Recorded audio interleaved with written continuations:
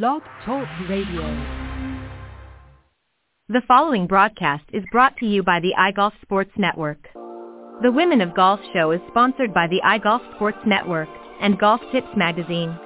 iGolf Sports is a live stream broadcast and media production company providing quality programming designed to attract the golfing enthusiast. And Golf Tips, the game's most in-depth instruction magazine, with insightful reviews on the latest equipment, tips from top teaching professionals, helping you improve your game from tee to green.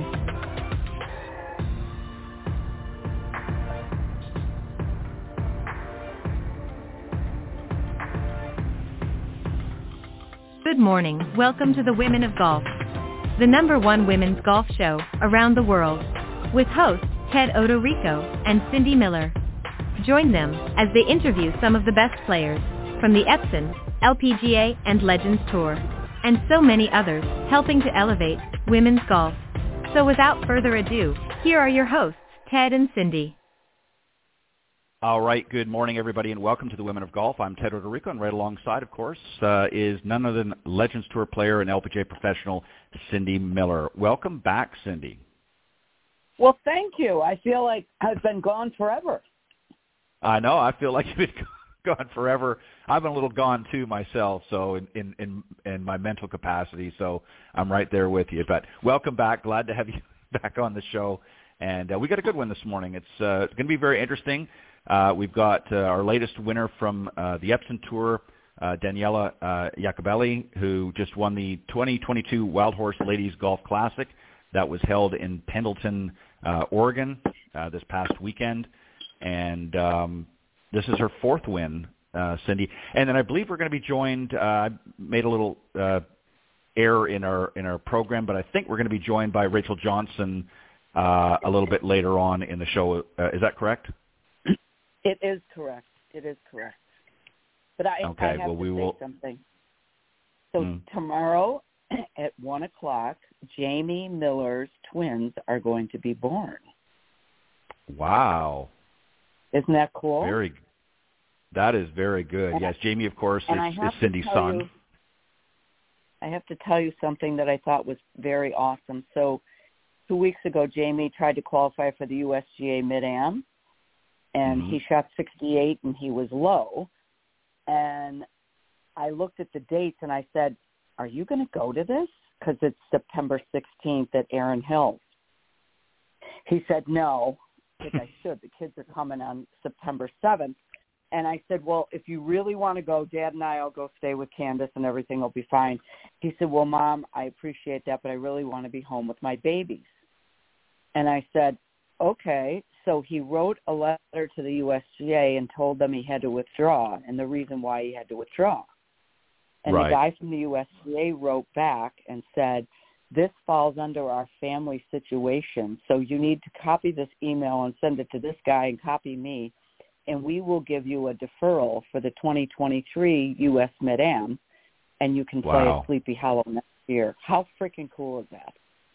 Yeah, that's awesome. That's awesome. A triple bonus. He's got twins on the way, and he gets a deferral for next year's USAM. That's fantastic. And he was, I remember when you were on a few weeks ago, and you were talking about how well he was playing.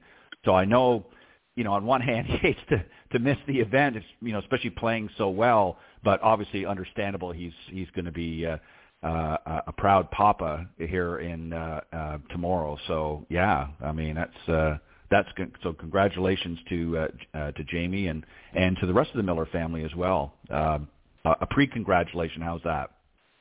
Thank you. You're very welcome. Anyway, I just thought that was absolutely awesome with the USGA. So Candace and Jamie are thrilled. Yeah, for sure.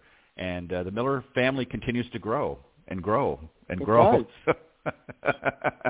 Maybe some future other tour players be coming in this next crop of youngins, if you will, in the Miller family. All right, we got to move on. As I mentioned, our very special guest starting off is Daniela Iacobelli. She is, as I said, the winner. This was her fourth professional event this past weekend at the Epson Tour's Wild Horse Ladies Golf Classic, as mentioned, in Pendleton, Oregon. Her previous wins was the 2019 Island Resort Championship, the 2015 Tullymore Classic, and the 2012 Epson Tour Championship. Some of her amateur highlights included a record 29 top 10 finishes, including 8 wins in her collegiate competition while she attended the Florida Institute of Technology.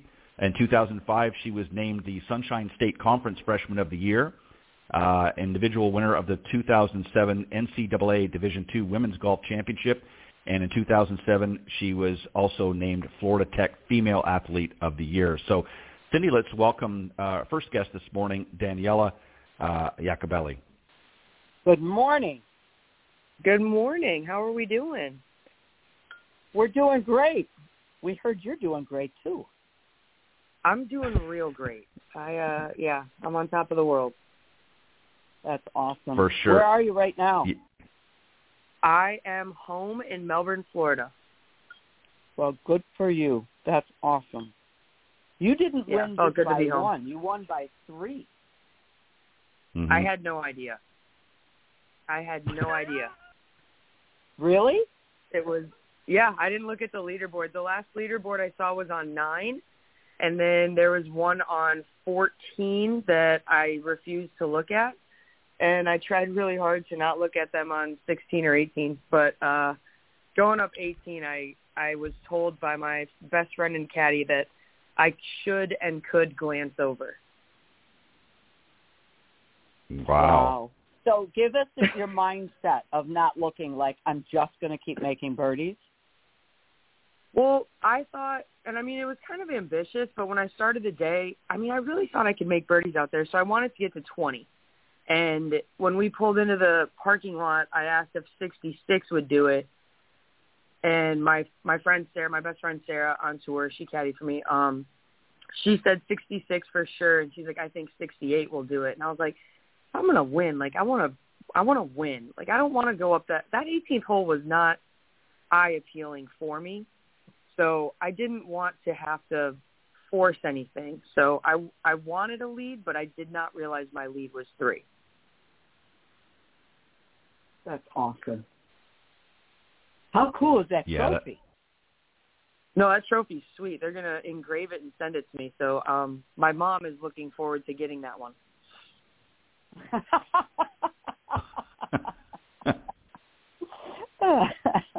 That's awesome. Ted, go ahead. So, Daniela, again, congratulations. And, we were talking a few moments off air, and you said you hadn't even had a chance. Not only were you not looking at the leaderboard to see where you were at, but you really hadn't had a chance to go through your stats. So we're going to go through a couple here. I found some very interesting stats. There were 3 rounds, of course, in this particular event. Your first round, you got an eagle and 5 birdies, not a bogey on the card. You finished 65 to get a great start, which put you 7 under. Your second round, you did get a bogey, only 1, but then you backed it up with an eagle the very next hole, and then 4 birdies after that with a 67 was your score for the day. It put you at 12 under. And then the last round, you got, again, 5 birdies, a bogey on the same hole, which was number 4. And then a little bit later on hole 11, you got an eagle again, putting you at that 66. But I want to go, because I think this is so important for the listener, especially for some of you that struggle with your game. These are the stats that matter. Fairways hit, both the first 2 rounds, 12 out of 14, 11 out of 14 round 3. So you're getting it in the fairway. Your greens and reg, 15 out of 18 round 1, 11 out of 18 round 2, and 17 out of 18 round 3. And putts, 28 round 1, 25 round 2, and 31 round 3 with an average of 28. That is some serious golf, and I'm going to talk about the driving distance in a minute because I found really interesting too. But you've got to be happy with that. I didn't do the sand saves because I think you only had 2 bunker shots, I think, the whole time, or maybe 3 in the whole event. So it wasn't a lot of bunkers. But those are some serious stats. I mean, that's why you won the tournament right there. Would you agree? Absolutely. I didn't realize I hit 17 greens on the final day. I'm trying to think of which one I missed. It was actually the one I bogeyed. Yeah. Right. Yeah. No, that's crazy. Yeah. And those are some serious stuff. Well, and it tells me a couple of things. It tells me that obviously, number one, your ball striking is pretty solid, and your accuracy even more so is even that much more solid. So what part of your game gives you the most difficulty? Obviously, it's not hitting the fairways. It's not hitting the greens. Your putts are pretty decent. You had a few extra on round 3, but typically, what game is your part of your game is a bit of your nemesis from time to time? Honestly, I think it's just kind of piecing everything together. I tend to be a fairly decent ball striker. I'm pretty good with my distances. It's just putting everything together. I mean, if you look at round 3, 17 greens and 31 putts, I mean, that's kind of inevitable when you're hitting that many greens. You can't make everything. Right.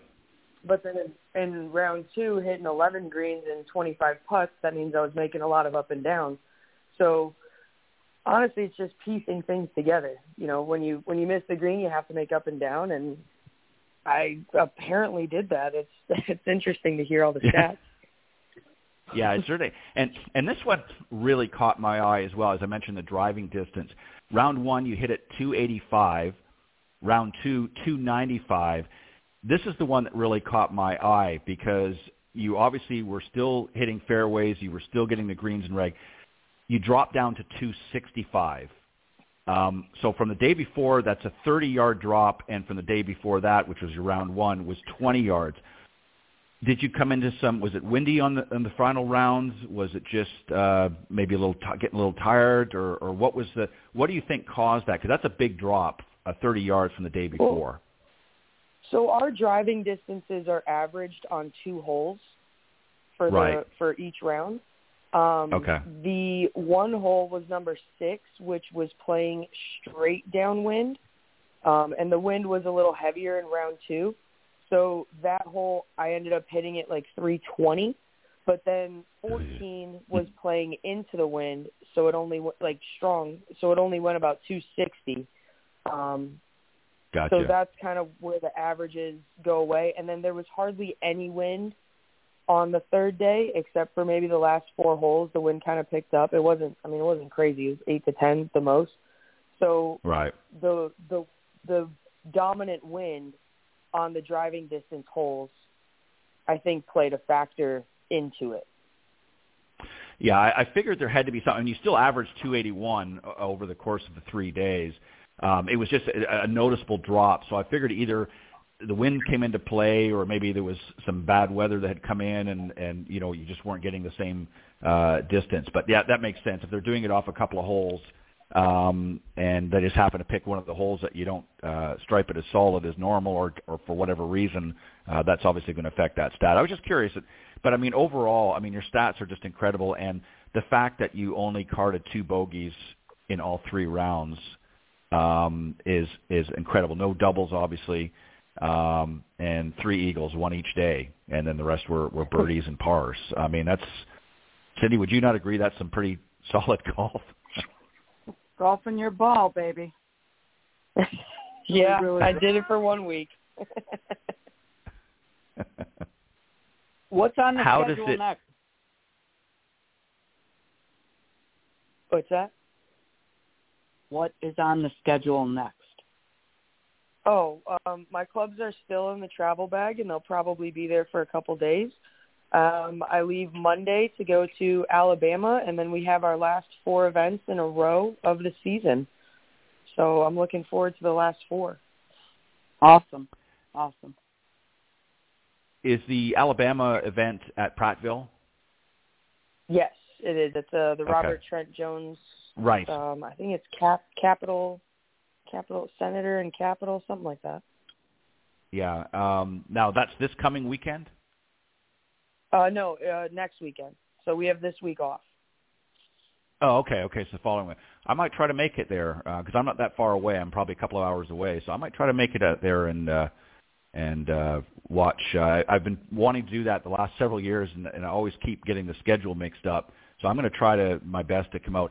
And then you've got the Tour Championship coming up in early October, I believe, which will be at, of course, the LPGA course over back down in Florida. So, yeah, you've only got a few events. It's hard to believe that the season's coming to a close. How do you feel overall? I mean, obviously you're coming off a win, so you're pretty stoked and whatnot. But how do you feel overall? You've played this season. Do you feel good about the season? Is there some areas that let you down a little bit? That obviously you have a redemption now from winning the tournament. But what was your season overall like? Do you think? How do you feel about it? I mean, it started off fairly strong, and then we got into like a 5-week stretch of just, I mean, ungodly wind. I mean, we're talking 30 to 50 mile an hour gusts, where it was just, I mean, it was British Open golf at courses that were not designed for wind. And I'm such a feel and tempo player that it really threw me off for a while, and it took me 5 or 6 missed cuts of trying to regain tempo, I mean, right in the middle of the season. And I feel like I'm just now kind of getting back and refinding a little bit of a rhythm. And then thankfully the last 3 days, I mean, Saturday there was a lot of wind. I mean, we had a wind delay. There was tents being flown over. Like, it was crazy. But fortunately, I wasn't a part of that wave, so I didn't really have to experience as much of it. But, yeah, we've just the weather we've seen this year is just insane. Yeah, it has been. Yeah, we've had a lot of. I mean, I'm in Florida. Cindy's actually resides up in Buffalo, but I know here in Florida and Lower Alabama, which is where you're going to be playing in a couple of weeks, we've had an unusual amount of rain this year. So it's been kind of a little sloppy. In fact, we just had a bunch again yesterday. So I'm hoping we're not going to have any today. I'm looking out. The sun's shining, so hopefully that's going to be the rest of the day. What are you going to do? Obviously, you're coming off a win. You're going to have a week off. What are you going to do the week off? What are you going to do this week? Are you going to do anything to prepare? Absolutely nothing. No, not at all. Absolutely nothing. I have missed my bed and my friends and my family, so to be able to catch up with them, everyone around here is so excited for me. I have such a great support system in the area, and I'm like their local personal celebrity, so to get to hang out with everyone, and I think I just get to relive Sunday for the next 4 or 5 days until I catch up with everybody. So I'll be riding the wave for probably the remainder of the week, and I'm not a big practicer, so I might go out there a couple of days and refamiliarize myself with Bermuda grass, since we'll be playing on that the next 4 weeks. That will be a little bit different, but no, a lot of R&R for sure. Well, according to your stats, apparently you don't need a lot of practice. So I think you've got a good head on your shoulders, and obviously know what works best for you. And you know what? What brings I guess a valid point is you have to know your own game. For some people have to get out there and grind it each week and have to really, dial in their practice and that. And other people can kind of just, sort of limit what they do, and it works for them. And I think that's the key, is once you recognize what works best for you, then you stick with it. And obviously it served you well. This is, again, as I mentioned earlier, this is your 4th win, and you're doing something right to get that many wins under your belt. So, and with stats like we just talked about a few moments ago, you're certainly in the zone, as they say. Cindy? When you do practice, it's funny because I can tell we do a lot of stuff with personalities, and you and I are pretty opposite of each other, but you're just like my husband, and he played on tour for like 15 years, and there were times when he would say, I don't need to play a practice round. I'm just going to walk out there and hit some putts on the greens. I've been here enough. I know where the course is. Just make sure nothing's changed. And so do people give you grief for being chill? Oh, all the time. I mean, my father is the number one he thinks I should be out there for 8 hours a day and just grinding. And I'm the type of person, I mean, and Sunday was the prime example. Like I said, I had my best friend on the bag, and I can hit a golf ball. You know what I mean? It's not difficult for me to hit a golf ball. But when you want to hit it exactly where you want, that's a different story. And I don't care if you practice 50 hours a week. It's managing your emotions during those pressure situations that I don't think you can teach. I don't think that's a learnable thing. I mean, I had maybe 18 inches to win, and I could have 3-putted from 18 inches, and I've never shook harder over a golf ball. And you just can't teach. You can't teach that. So there's a lot to be said for, you know, quote unquote muscle memory and practicing 3-footers until you dig your feet into the ground on the putting green. But it's the 3-footer that means a lot that you have to practice. And I think just continuing to try and get into these winning situations is going to make me more and more comfortable.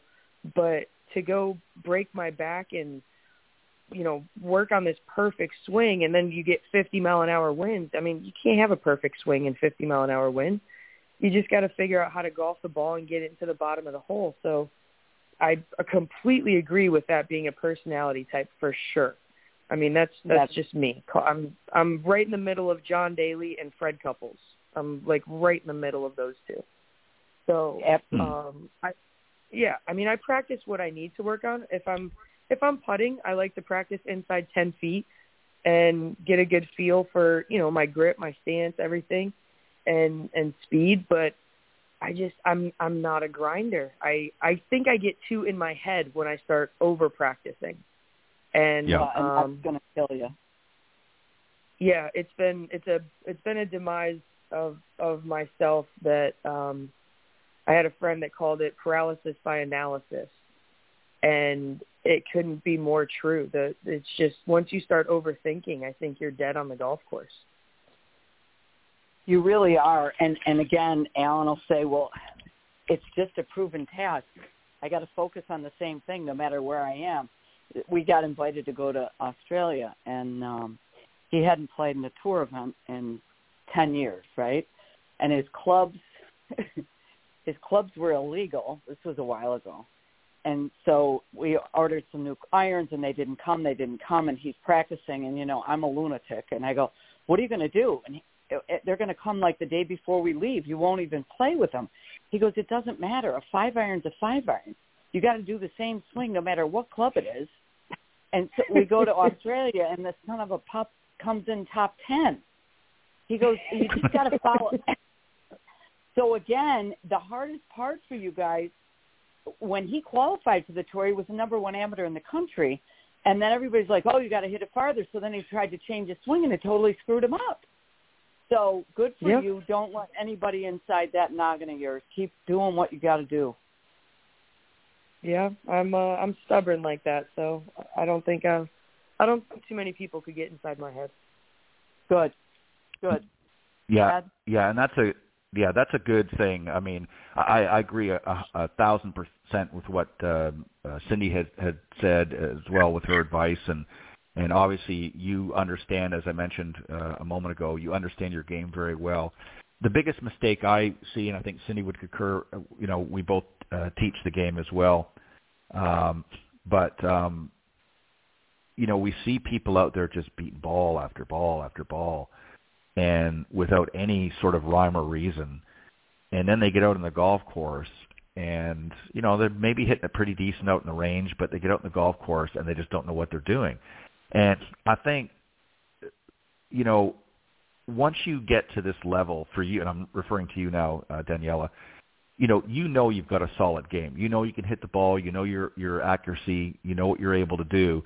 Now it's a matter of putting, as you said, piecing everything together and getting out there and playing. And I think that's where a lot of amateurs fall short, is they're so busy going through the process of trying to hit it perfect that they just forget that, hey, I've got to put it all together and get out there and play and try to, you know, put a low number on the board, and they just don't do it. So as we get ready to wrap up, because I know you want to go and kick your feet up and relax and catch some rays and all that kind of good stuff, what advice would you give to amateurs that may be tuning into the program right now? If you were to give them some advice about how they can improve, how they can, sort of be a better player overall, what would you say to them? Honestly, I'm fortunate enough that over here I get to play with a lot of the members at my club, and they're well off, so they're more in their 40s, 50s, and 60s. And the biggest thing that I see is the frustration, which I get. It's golf, and we all have hit the perfect golf shot, and we think we should be able to do it every time. The biggest thing I tell all my members over here, when they have a bad round or they have a bad shot, I'm like, just remember that this isn't paying your mortgage. This is what you guys do for fun, and it should be fun. And if you hit a bad shot, drop another one. Try to do it again. Try to hit a better one. And if not, make a game out of yourself to where, okay, I hit, a bad shot here. Let's see if I can't make a par. Let's see if I can't save a bogey. And just try to eliminate expectations and enjoy yourself. I mean, these are the people that are paying to go play golf. I mean, don't get frustrated and have to pay to play golf. I mean, especially in Florida, we get 360 days golf. If you don't do it today, you can do it tomorrow. But I see so many people that want to break 90, want to break 80, want to break 70. And I tell them all the time, I'm like, it's going to happen when, A, you don't expect it, and B, you're not trying. So, just go enjoy the day and be with your friends or your family or whomever, and just don't put the pressure on yourself. Like I tell them all the time, it's not paying your bills, so there's no reason to get frustrated. Some great advice. I think that will serve them well for those tuning into the show. Again, as I mentioned very early on in the program, you have to find your own game. I think too many times people try to put themselves in the same box as another player, or their friends. They're playing with their friends. Maybe one of their friends is a little bit more aggressive player. One's a little bit more, like you said, like a Freddie Couples that's a little bit more relaxed. And they're, rather than trying to find their own rhythm and their own ability, they're trying to emulate somebody else. And we see that all the time as teacher professionals. They'll come up and they'll say, well, I want to play like so-and-so that I see on TV. Well, number one, you don't have the body type for that to, generate that kind of a backswing. They're 4'5", and, the person they're talking about is 6'5". So, there's differences in body type. And you know what I'm talking about. Everybody's different. Sure. And everybody has a different Absolutely. approach to the game. But the number one thing is you have to look at what your abilities are and what your strengths and weaknesses are. And then you focus on the strengths and you try to overcome the weaknesses by working a little bit harder on those and trying to find ways of overcoming them as best you can. But I think the number one thing, I think you would agree with this, and it sounds to me, as I listen to you, talk about your own game, I think the most important thing is you're going out there to have fun. Otherwise, you're not going to be there. Is that a pretty accurate assessment? You want to go out, you want to have fun. I mean, You're working, it's your job, but you want to have fun at doing it. Otherwise, you're going to be bored and finding something else to do. Is that accurate, you think? I mean, I have this. Yeah, this is the coolest job in the world. There's not a person on this planet that has a better job than I do.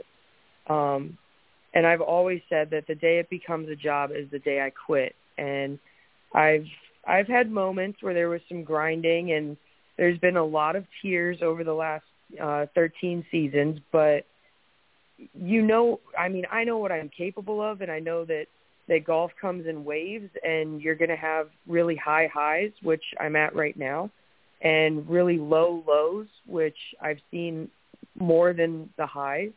And you just kind of have to ride the wave and know that it's going to come back. So if you're going to be out there, you may as well enjoy yourself.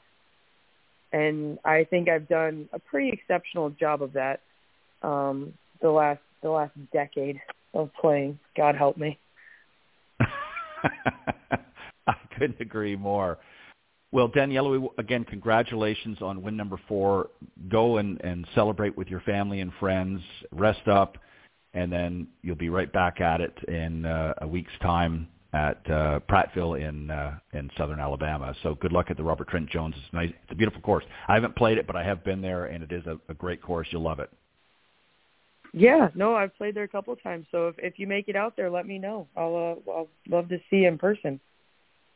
Well, I will do my best.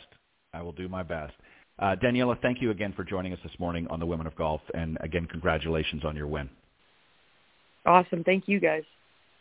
Good luck, All right. honey. Have fun. Thank you very much. All right, that was our special guest this morning, Daniela Iacobelli, winner of the 2022 Wild Horse Ladies Golf Classic on the Epson Tour just this past week. What a great way to roll in the Labor Day weekend. Wouldn't you agree, Cindy? Absolutely. That's awesome. Just awesome. Yeah. And just, I mean, what about those stats too? I mean, come on. That's just incredible. I mean, you don't see that. I mean, obviously she won the tournament, so she's going to, but 2 bogeys the whole tournament. We've seen other players who have won and, looked at their stats, and they've had certainly, more bogeys and less birdies and whatnot, and still managed to pull it across. But she has a great attitude, very solid, knows her game well enough, knows what to do when and what not to do when, and I think that has served her well. And I think she's going to continue on, in her golfing journey, as she said. As long as she keeps having fun, she's going to keep doing it and going out and winning golf tournaments. Yep. That's awesome. All right. We're going to take a real quick break, and then we're going to be joined by Rachel Johnson when we come back. The following ad is sponsored by Golf Tips Magazine. Are you tired of being short off the tee? And what about those 3 putts? Forget about it. It's time you got serious about your game. Golf Tips, the most in-depth magazine in the industry. For over 30 years, Golf Tips has delivered expert content such as the latest golf instruction from America's top pros, simple to follow practice and game improvement drills, fitness and mental game tips, equipment, training aids, accessory and apparel reviews, golf destinations and travel tips for every budget, and so much more. Don't miss a single issue. Go to golftipsmag.com and subscribe today. All right, welcome back. And Cindy, do you want to go ahead and introduce our guest? I had muted. Sorry. I always do that. That's all right. Do you want to go ahead? Yeah. So I met Rachel by accident at the Jim Kelly Celebrity Classic.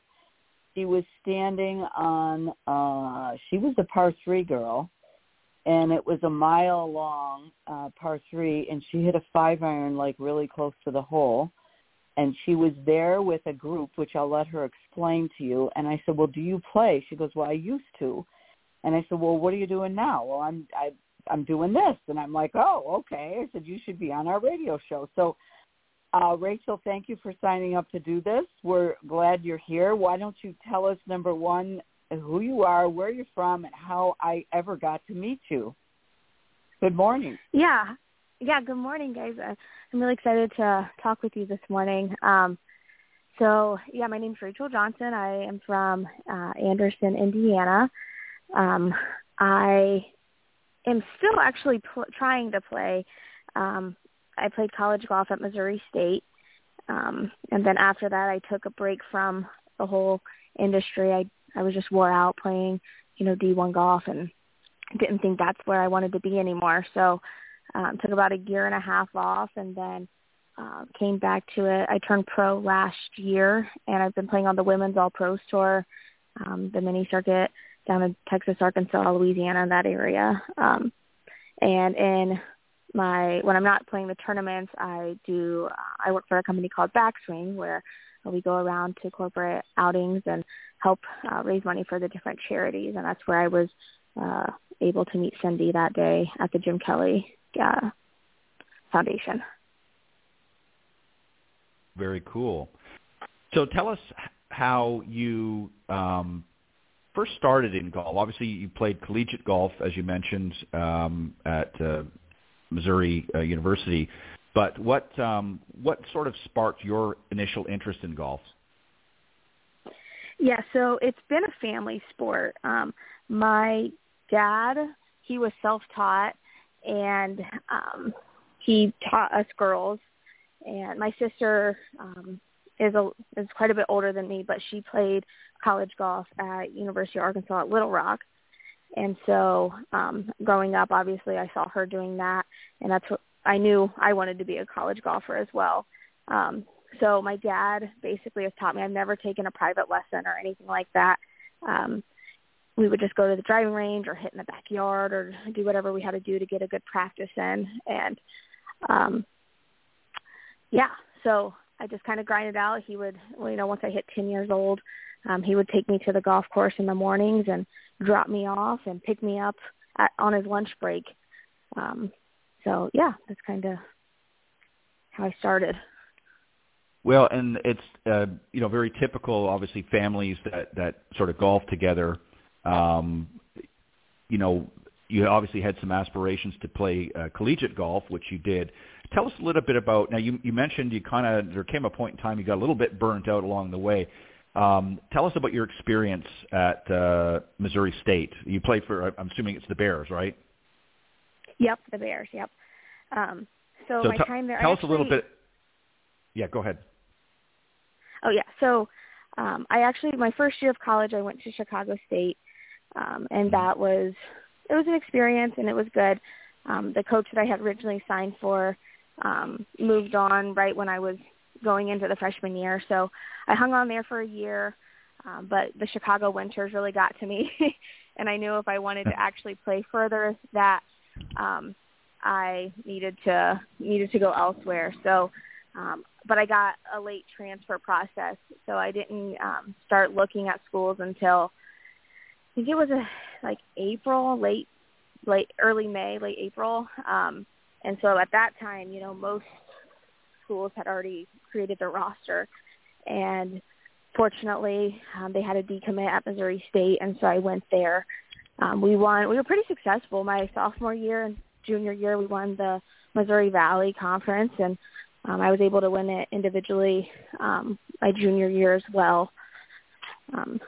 So senior year was kind of I don't think I was there mentally, and I think once you check off out of golf, that's where nothing good comes from it. So, yeah. So you needed a bit of a break and want to do something else.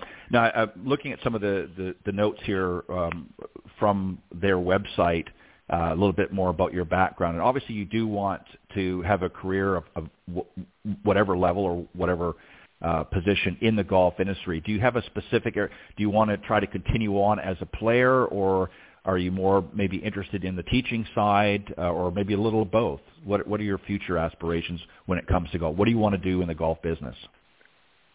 Yeah, so I have a 2-year plan. I still want to play. It just depends on funding because, that grind is not, right. That's not cheap.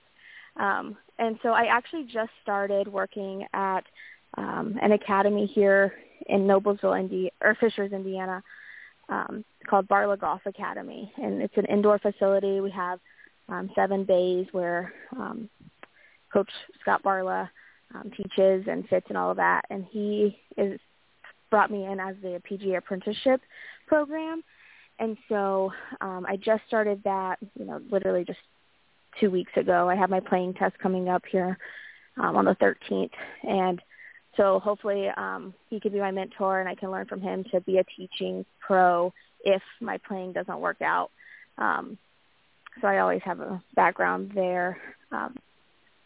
Yeah. And where is the facility? Oh, it's in Fishers, Indiana. It's called Barla Golf Academy. Awesome. And where's Fishers, Indiana? It's pretty much central. It's right near Indy. It's probably about 25, 30 minutes northeast of Indianapolis. Got it. How far from French Lick? Ooh, French Lick's probably like an hour and a half to 2 hours. Got it. Now, are you going to try to play this winter in any of those tour events in Texas? Yeah. So I'm actually, I'm going to play in like 2. I think there's 2, and then there's one also in Florida, the PG, or something like the match play. Something I can't remember exactly what it's called. Got it. So Ted, here's why I thought it would be interesting to have Rachel on, because I don't know that our listeners understand how hard it is to be able to get out, even on the Epson tour, even to get enough money to play on the mini tours. And It's funny because I've talked to you about Chelsea, the young girl that we teach, who just missed qualifying at stage 1. And again, when I qualified for the tour, I could play in the tour event the next week, and I didn't have enough money for an entry fee. So I came home. I was working as a waitress. I had a huge cocktail party, invited everybody I knew, charged $25 a person. We had it at the restaurant that I worked at. I had all these people donate stuff for a raffle. I made $5,000 and went back out and finished the LPGA tour year with that money. Again, people don't understand how hard it is to do this. And, then before that, I drove to California by myself to play on the mini tour. So I thought, it's interesting. God bless Rachel for working, for getting a job, for doing this backswing stuff, to stand there all day long with these guys that are usually drinking all day long, giving her crap, and then, and then having a shot with a gun pointed at her head. And she, it was 200 yards. She knocks a 5-iron, 15 feet from the hole. Take that, boys. And so, I mean, kudos to you, Rachel, for doing what you're doing, and don't give up. Yeah, exactly. Yeah, I work at backswing. I work at a golf course. I also serve, do weddings and banquets. It's anything to make a dollar to, support the dream, right? For sure. Well, and Cindy raises a valid point, Rachel, and I want you to maybe expand a little bit from your own perspective, but it is difficult. We just prior to you coming on, of course, we had the latest winner off the Epson tour, Daniela Iacobelli, and this is her 4th win as a professional, and that obviously doesn't always happen. She's made some money; it's kept her going, but not all of the young ladies that come in with sponsors or a lot of strong financial backing. So you're kind of on your own. And what's different from the regular LPGA is, you're organizing a lot of your own travel. You don't have, by that, on the mini tours, you don't have your own team. You are your own team. So what, obviously you've got to start saving pennies and whatnot to be able to afford to get out there and play. So are you trying to work your way towards Epson and then potentially the LPGA? Is that something you're going to try over this next couple of years? And using, obviously, the teaching side of things and other activities that you're doing to raise funds. What are you doing specifically to try and help propel that dream? Yeah, so like I said, I'm playing on the Women's All-Pros Tour this year, and this is kind of just the year to get my feet wet, to see where I'm at, what I need to do in order, to get to that level. And so fortunately, like I said, I found Scott Barla, who I literally was just driving by his place. I saw some golf flags, and I was like, oh, what's this? And I looked him up online, and he's kind of became the biggest blessing, and it was just the right place at the right time, I think. And so he's really helping me in that area, like in Fisher's area, to raise money. He is giving me different opportunities there at his facility to teach classes with Orange Whip and speed training and all of that stuff. So after playing on this season's tour, I know that I know I'm able to play. It's just a matter of getting the right time to practice. And I think working at a facility where you can also practice is probably the most important part of it, because you think you practice enough, but it's never truly enough. So between, just working out, practicing, and all of that jazz, just putting it all together. I'm hoping that I'll create enough money to play on the full tour of the Women's All Pros Tour next year, playing every single event, and then also go to Q School, because Q School is honestly, what gets you to that next level. I couldn't agree more. What advice would you give to a young girl, much younger than yourself, that might be listening to the show that has kind of toyed with the idea, that might be something that kind of sounds interesting. I've played a little golf, with my family or maybe a friend or something. What advice, and we'll leave the money aside because you've already addressed that. So obviously we've got to, do things, whatever it takes to sort of put those resources together financially to get you out there. Mm-hmm. But what advice would you give them for somebody that's just sort of got that initial spark? Maybe it's a young girl. She might be 9 years old, what have you, might be, 12 years old, that says, what, that sounds like something I would like to try, because what it takes to get to collegiate level, and now you're working on getting that much more. What advice would you give a young lady that might be listening to the show right now, what they need to do, what sort of a commitment they need to make realistic? Because I truly believe unless they've been brought up in that environment, they haven't a clue. What are your thoughts? Right. Yeah, so, today with junior golf, they have so many different programs between the First Tee, the junior, or PGA Junior League, PGA Junior Camps, all of these stuff. So make it fun. You don't have to necessarily be competitive all the time. Yes, it's a competitive environment, but it teaches you team atmosphere. It introduces you to new people. So just have fun with it. You have to want to practice and, doing drills, creating games. That's kind of what kept me into it. My dad and I would just go out there and play catch with a golf ball, right? Just hit wedge shots at each other. It's probably not the safest thing, but it's what I enjoyed at the time. So, just coming up with different drills. And but basically, if you want to get to the next level or just to have fun with it, and, there's so many opportunities out there. Yeah, I think getting into a good junior program is paramount. And then also finding somebody, again, obviously you have to have some resources because, everything costs money, to be able to get connected with a good coach or a good professional to help, work on those things. And that's extremely important as well. And not everybody's in that, position as easily. So that can take some of its own challenges.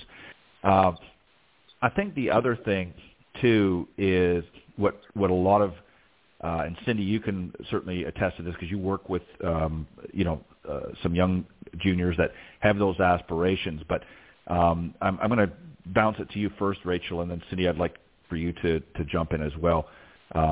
But the commitment, I think a lot of people don't realize what's really involved. They just think, okay, well, I'll go out and play some golf and whatnot, and but it takes a commitment. You've got to work at it. Some can work really hard at it. Some it comes very naturally. But realistically, if they want to play at a higher level, even if it's just getting into the collegiate level, they've got to be willing to put some time in. Give us your thoughts on that, and then Cindy, I'd like from your perspective what you try to get your students that have those inklings to want to play competitive golf, what they need to do. What's your thoughts, Rachel? Yeah. So like I said, in my experience, my dad would literally drop me off at the course, Monday through Friday. And I was there for 4 hours, 5 hours. And, I would play, but, I'd have to also go to the driving range and hit chips and putts and do the drills of that because I knew what I wanted. I knew where I wanted to be, and I knew I didn't really know what it had to take, but I enjoyed practicing. I enjoyed playing golf, and that was just kind of what I did for quote-unquote fun at the time. So it wasn't necessarily work, but I knew that I had to put in some work to get to that next level. I never, like I said previously, I never had a pro teaching me, but I think that's important nowadays to get the fundamentals down. I was working with a high schooler last year, and she was improving as our lessons went on, but that was the only time she practiced. So lessons are great, but you have to take that what you learn and practice it every day for a while, and that's how you get better. I couldn't agree more. And Cindy, you know what it takes. I mean, you've made it to the highest level of the game. You've played on the LPGA. You've played, obviously, on the Legends Tour as well. And you work with some of these youngsters that have the same aspirations as Rachel's talking about. But you have it from a different perspective because you've been a player and are a player, but you're also a coach. You know what it takes and what it's going to take for them to get there. I'd like to get for you to share your thoughts from your perspective on what Rachel's talking about here and for the listeners. You know, Ted, it's all about learning to score. And the only way you can learn to score is if you hit the ball where you want it to go. So, yeah, you have to take lessons. I think that with all the junior tours, there's such an opportunity for young players to learn how to get better at golf.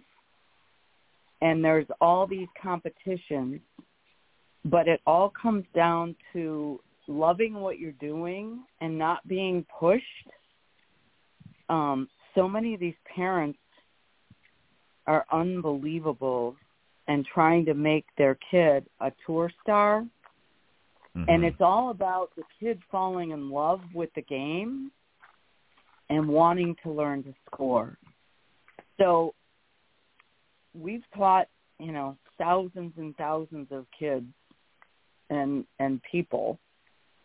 And the one, again, I said this to these kids the other day. I said, you're sitting here taking a lesson from the only married couple in the world that have played on the PGA Tour, the LPGA Tour, the Champions Tour, and the Women's Legends Tour, and not one of you has asked what it took us to get where we are. Yeah. And so I don't think they're inquisitive enough or hungry enough to say, what should I do? Mm-hmm. What's my smartest move from here? How did you do it? So I don't think that I don't know that they're willing to look in the mirror. The only kid that's ever done that is our own son. And asked Alan, what did you do to be the number one amateur in the country for 2 years, right? So I think they all see this, and part of it is the internet with, they want to be an influencer or, it's like we got a saying in our house, let your clubs do the talking. Keep your freaking mouth shut right. and go post the school. Don't act like you think you're it when you really aren't. So if for the one who's silent but deadly and works their butt off and learns how to score, that's the one that's going to be the most successful, that everyone's going to want on their college team. You don't want to be high maintenance. You absolutely don't. I mean, and we've got people of all kinds of behavior styles. We got one kid who shuffles his way in, and I just said, you know what? No one's going to want you on their team acting like this. You got to be honest with them. You got to change the way you act and the way you perceive yourself. So anyway, you got to learn how to hit the ball, and then you got to learn how to score. And you got to enjoy doing it because it takes hours. But then, as Daniela said, once she knows how to swing the club, she's just got to hit the ball at the right place at the right time. And as Alan would say, if you practice enough and you know what your process is, you're just doing the same process. And he said, it doesn't matter if you're hitting a 5-iron on the range or you're hitting a 5-iron at Augusta National on the 18th hole in the Masters. And he can say that because he's played the Masters 5 times, So, again, and it's so true, you can't put an outcome and a situation together. You have to know what your process is. And if you do that, you will get the outcome. That's the hardest part. Yeah, and Rachel, I think you would agree with that. It's one thing to have dreams and visions of doing that, but you have to be willing to put the work in. And that doesn't mean you have to kill yourself doing it. You can make it fun. You can make it interesting and challenging and that.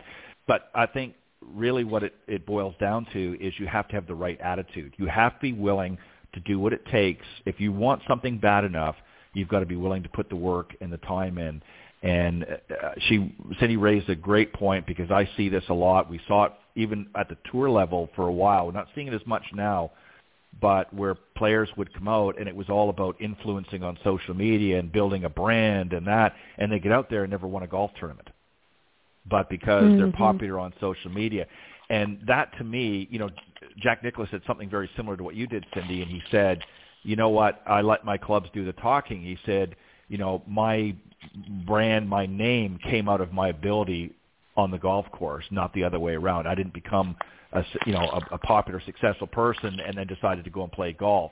He became successful and popular or whatever because of his game, because that was what was important to him. So having said that, Rachel, I'm going to give you the last comment here, or thoughts that on that line. This is something, Cindy raised a great point. This is something that a lot of juniors don't understand. And it sounds to me, from what you have explained so far, is that your parents, particularly your dad, obviously, is very supportive of your game, but he's not hounding you to death. He's letting you develop your own process. Would that be accurate? Yes, now he is. We had to have that tough conversation probably halfway through high school. Right. Because I couldn't agree. Like Cindy said, these parents are crazy. I think they want it more than what their child wants it. And, there for a while I started thinking that about my dad and I. But now he's super supportive. We can go out there and have fun. It's not, oh, do this, and this, But it does take a tough conversation, and the junior has to have it within themselves to know what they want. And, it's not always easy when you're a youngster trying to explain that to your parents that, I have this, just let me do it my own way, or, but it's just one of those things that it takes time. And like I said, maybe a tough conversation or two. Yeah. And just to add real quick on that, go ahead, Cindy, sorry. Well, and hopefully they listen. Again, yeah. There's a couple of kids that I'm like, oh boy. So here's the other thing, the inside scoop. Alan's dad was very, very, very pushy, and when Alan won his PGA Tour event, his dad said, "Well, that's great. Now you got to win another one to show him it wasn't a fluke." He never even said congratulations. You just don't want people on suicide watch. That's just the worst thing, So if you're a parent listening to this, you got to ask your child, do they really enjoy doing this, or are they all doing it to perform for you? I teach a little young man that his parents are pushing him, and it's like, this is not going to end well. You've got to give them some love. And that's why I say, I'm your fairy golf mother. You can come to me whenever you want, because I'm here to love you, and I don't care what you Yeah, that's so true. And what parents sometimes forget is that if they're pushing their child so hard, and you were very fortunate, Rachel, you were able to have that talk with your dad, maybe more than once, but you had that conversation with him. There's a lot of kids out there that are afraid to have that conversation because they don't want to feel like they're disappointing their parents, because their parents are, we're proud that you're playing golf, or you're whatever it is that you're doing, and they're push, and they don't want to let them down. But the truth of the matter is, this is something that you have to want to do. It doesn't matter what they want you to do. It's something, if you really want it, then they need to be that support team and so forth. But yeah, you have to have that conversation. As we get ready to wrap up, because we're getting out of time here, where can the folks, Rachel, you mentioned you were at Barla Golf Academy. Where can they reach out to you if they want to connect with you? Yeah, so I have my information on that site, or like the barlagolfacademy.com, or I have my social media. My Instagram is Rachel with 3 L's _97. You can send a message that way. Perfect. Well, we want to wish you all the success and much continued success and luck in that and what you do, and learn learn a lot when you're at the Barla Golf Academy, which is, again, barlagolfacademy.com. If you want to connect with Rachel there, you can reach out or on her social media. And good luck in your pursuit of playing on the tour. I think you've got a good attitude, and I think if you, focus and work hard, I think you'll be able to realize that dream as well. And all the while teaching the next generation to be able to play. Yes, thank you so much for having me today. It was a joy talking to you both. All right. Thanks, Rachel. Good luck. Honey. Thank you. All right. It was Rachel Johnson joining us, an up-and-coming potential tour player, perhaps, and if not, maybe another teaching professional, out there helping to develop the game. Very interesting young lady. And one last thing, and I know we got to go, that I just wanted to mention, she recognized herself, as she mentioned, she got a little bit burned out and had to step away, and that's okay. If you're burning yourself out and you're not willing to take a little bit of a breather, that's not going to be good for you in the long run. So I think the fact that she recognizes that, and the fact that she was willing to, talk to her dad and say, look, this is what I want to do, and this is how I want to do it, and, I need you there to be supportive, but, it's time to let me sort of spread my wings and grow. And I think that's something that a lot of youngsters can learn from, but I think a lot of parents need to take heed to as well. Wouldn't you agree? Totally agree. All right. Mrs. Miller, again, congratulations to Jamie, even though it hasn't happened yet, but it will tomorrow. And make sure you send me some pictures. Text me some pictures once you got some. And congratulations to the rest of the Miller family as well. And we will see you next week here on the Women of Golf. And we didn't get a chance to do Zip Into the No BS Zone, so we'll have to maybe skip that for next week on the second half. But thanks for joining us, everybody. God bless, and we'll see you next week on the Women of Golf. Thanks, Cindy. Thanks.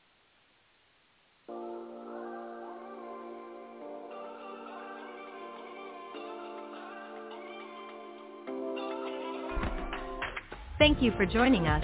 We hope you enjoyed listening to this week's Women of Golf show. Ted and Cindy wish to thank this week's special guests. Remember to join them every Tuesday from 9 to 10 a.m. Eastern here on the iGolf Sports Network, or on any of these social media platforms: iTunes, Stitcher, TuneIn, CastBox, TalkStream Live, and of course Spotify.